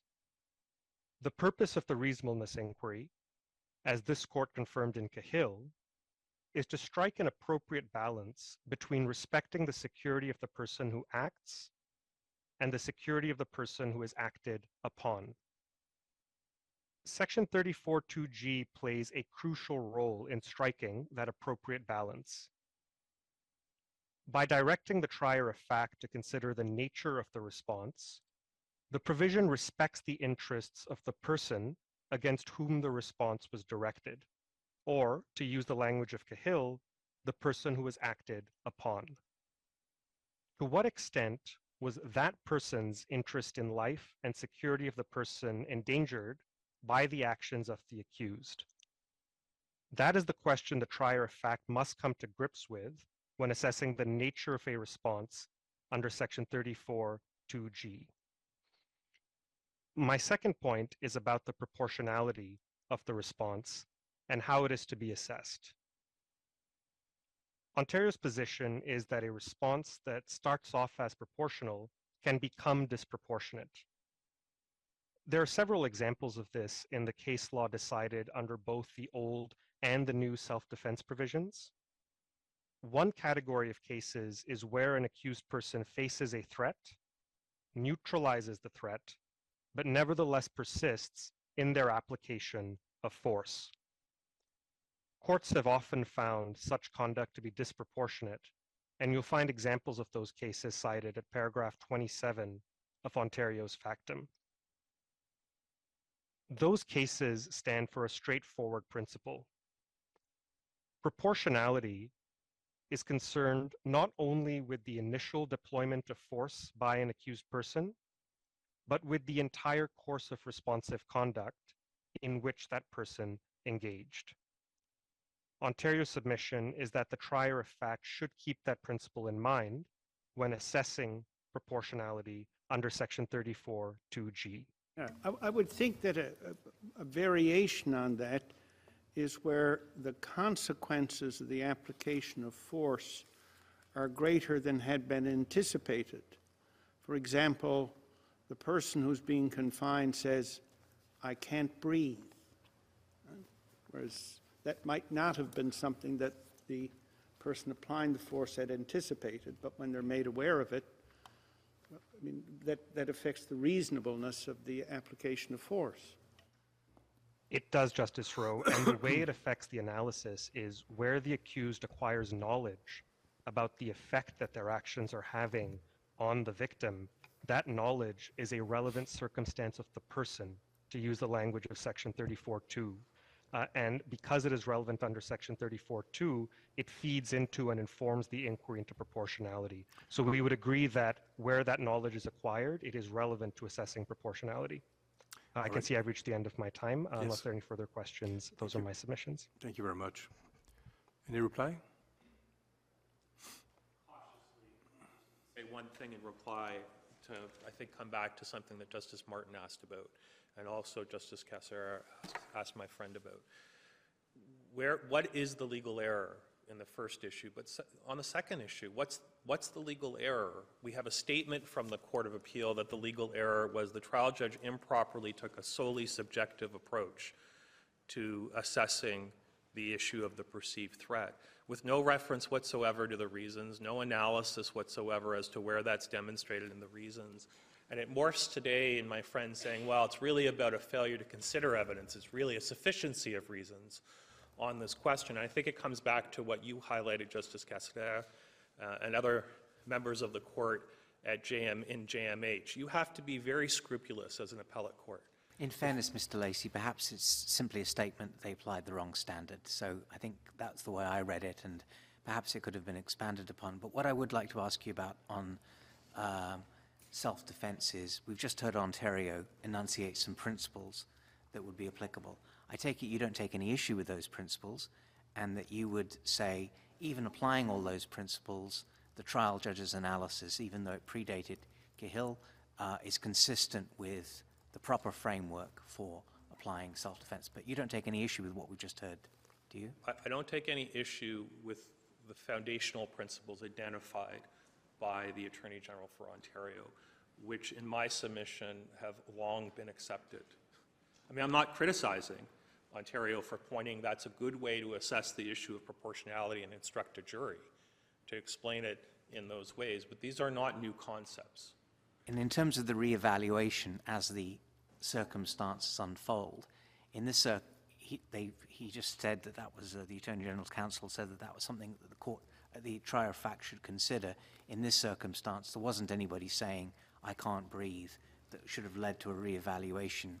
We just had the situation end. So that principle, even if accepted, doesn't render the trial judge's reasons deficient. Right, and I'm loath to comment more generally beyond the appellate situation. That's the only submissions in reply. Thank you.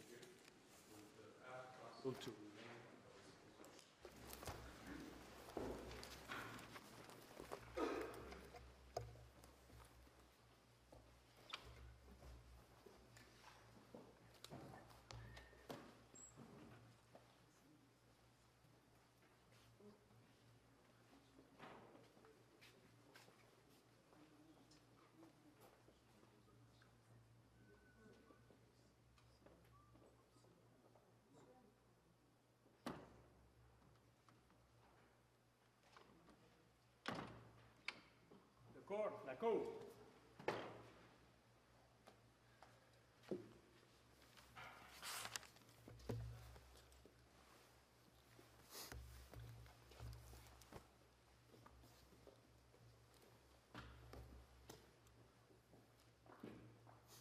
Please be seated. Thank you for your patience. I would like to thank counsel for their submissions. At La Borde, in spite of your best efforts, the court is ready to release its decision, and we are all of the opinion to allow the appeal and to restore the acquittal. Reasons to follow. Thank you.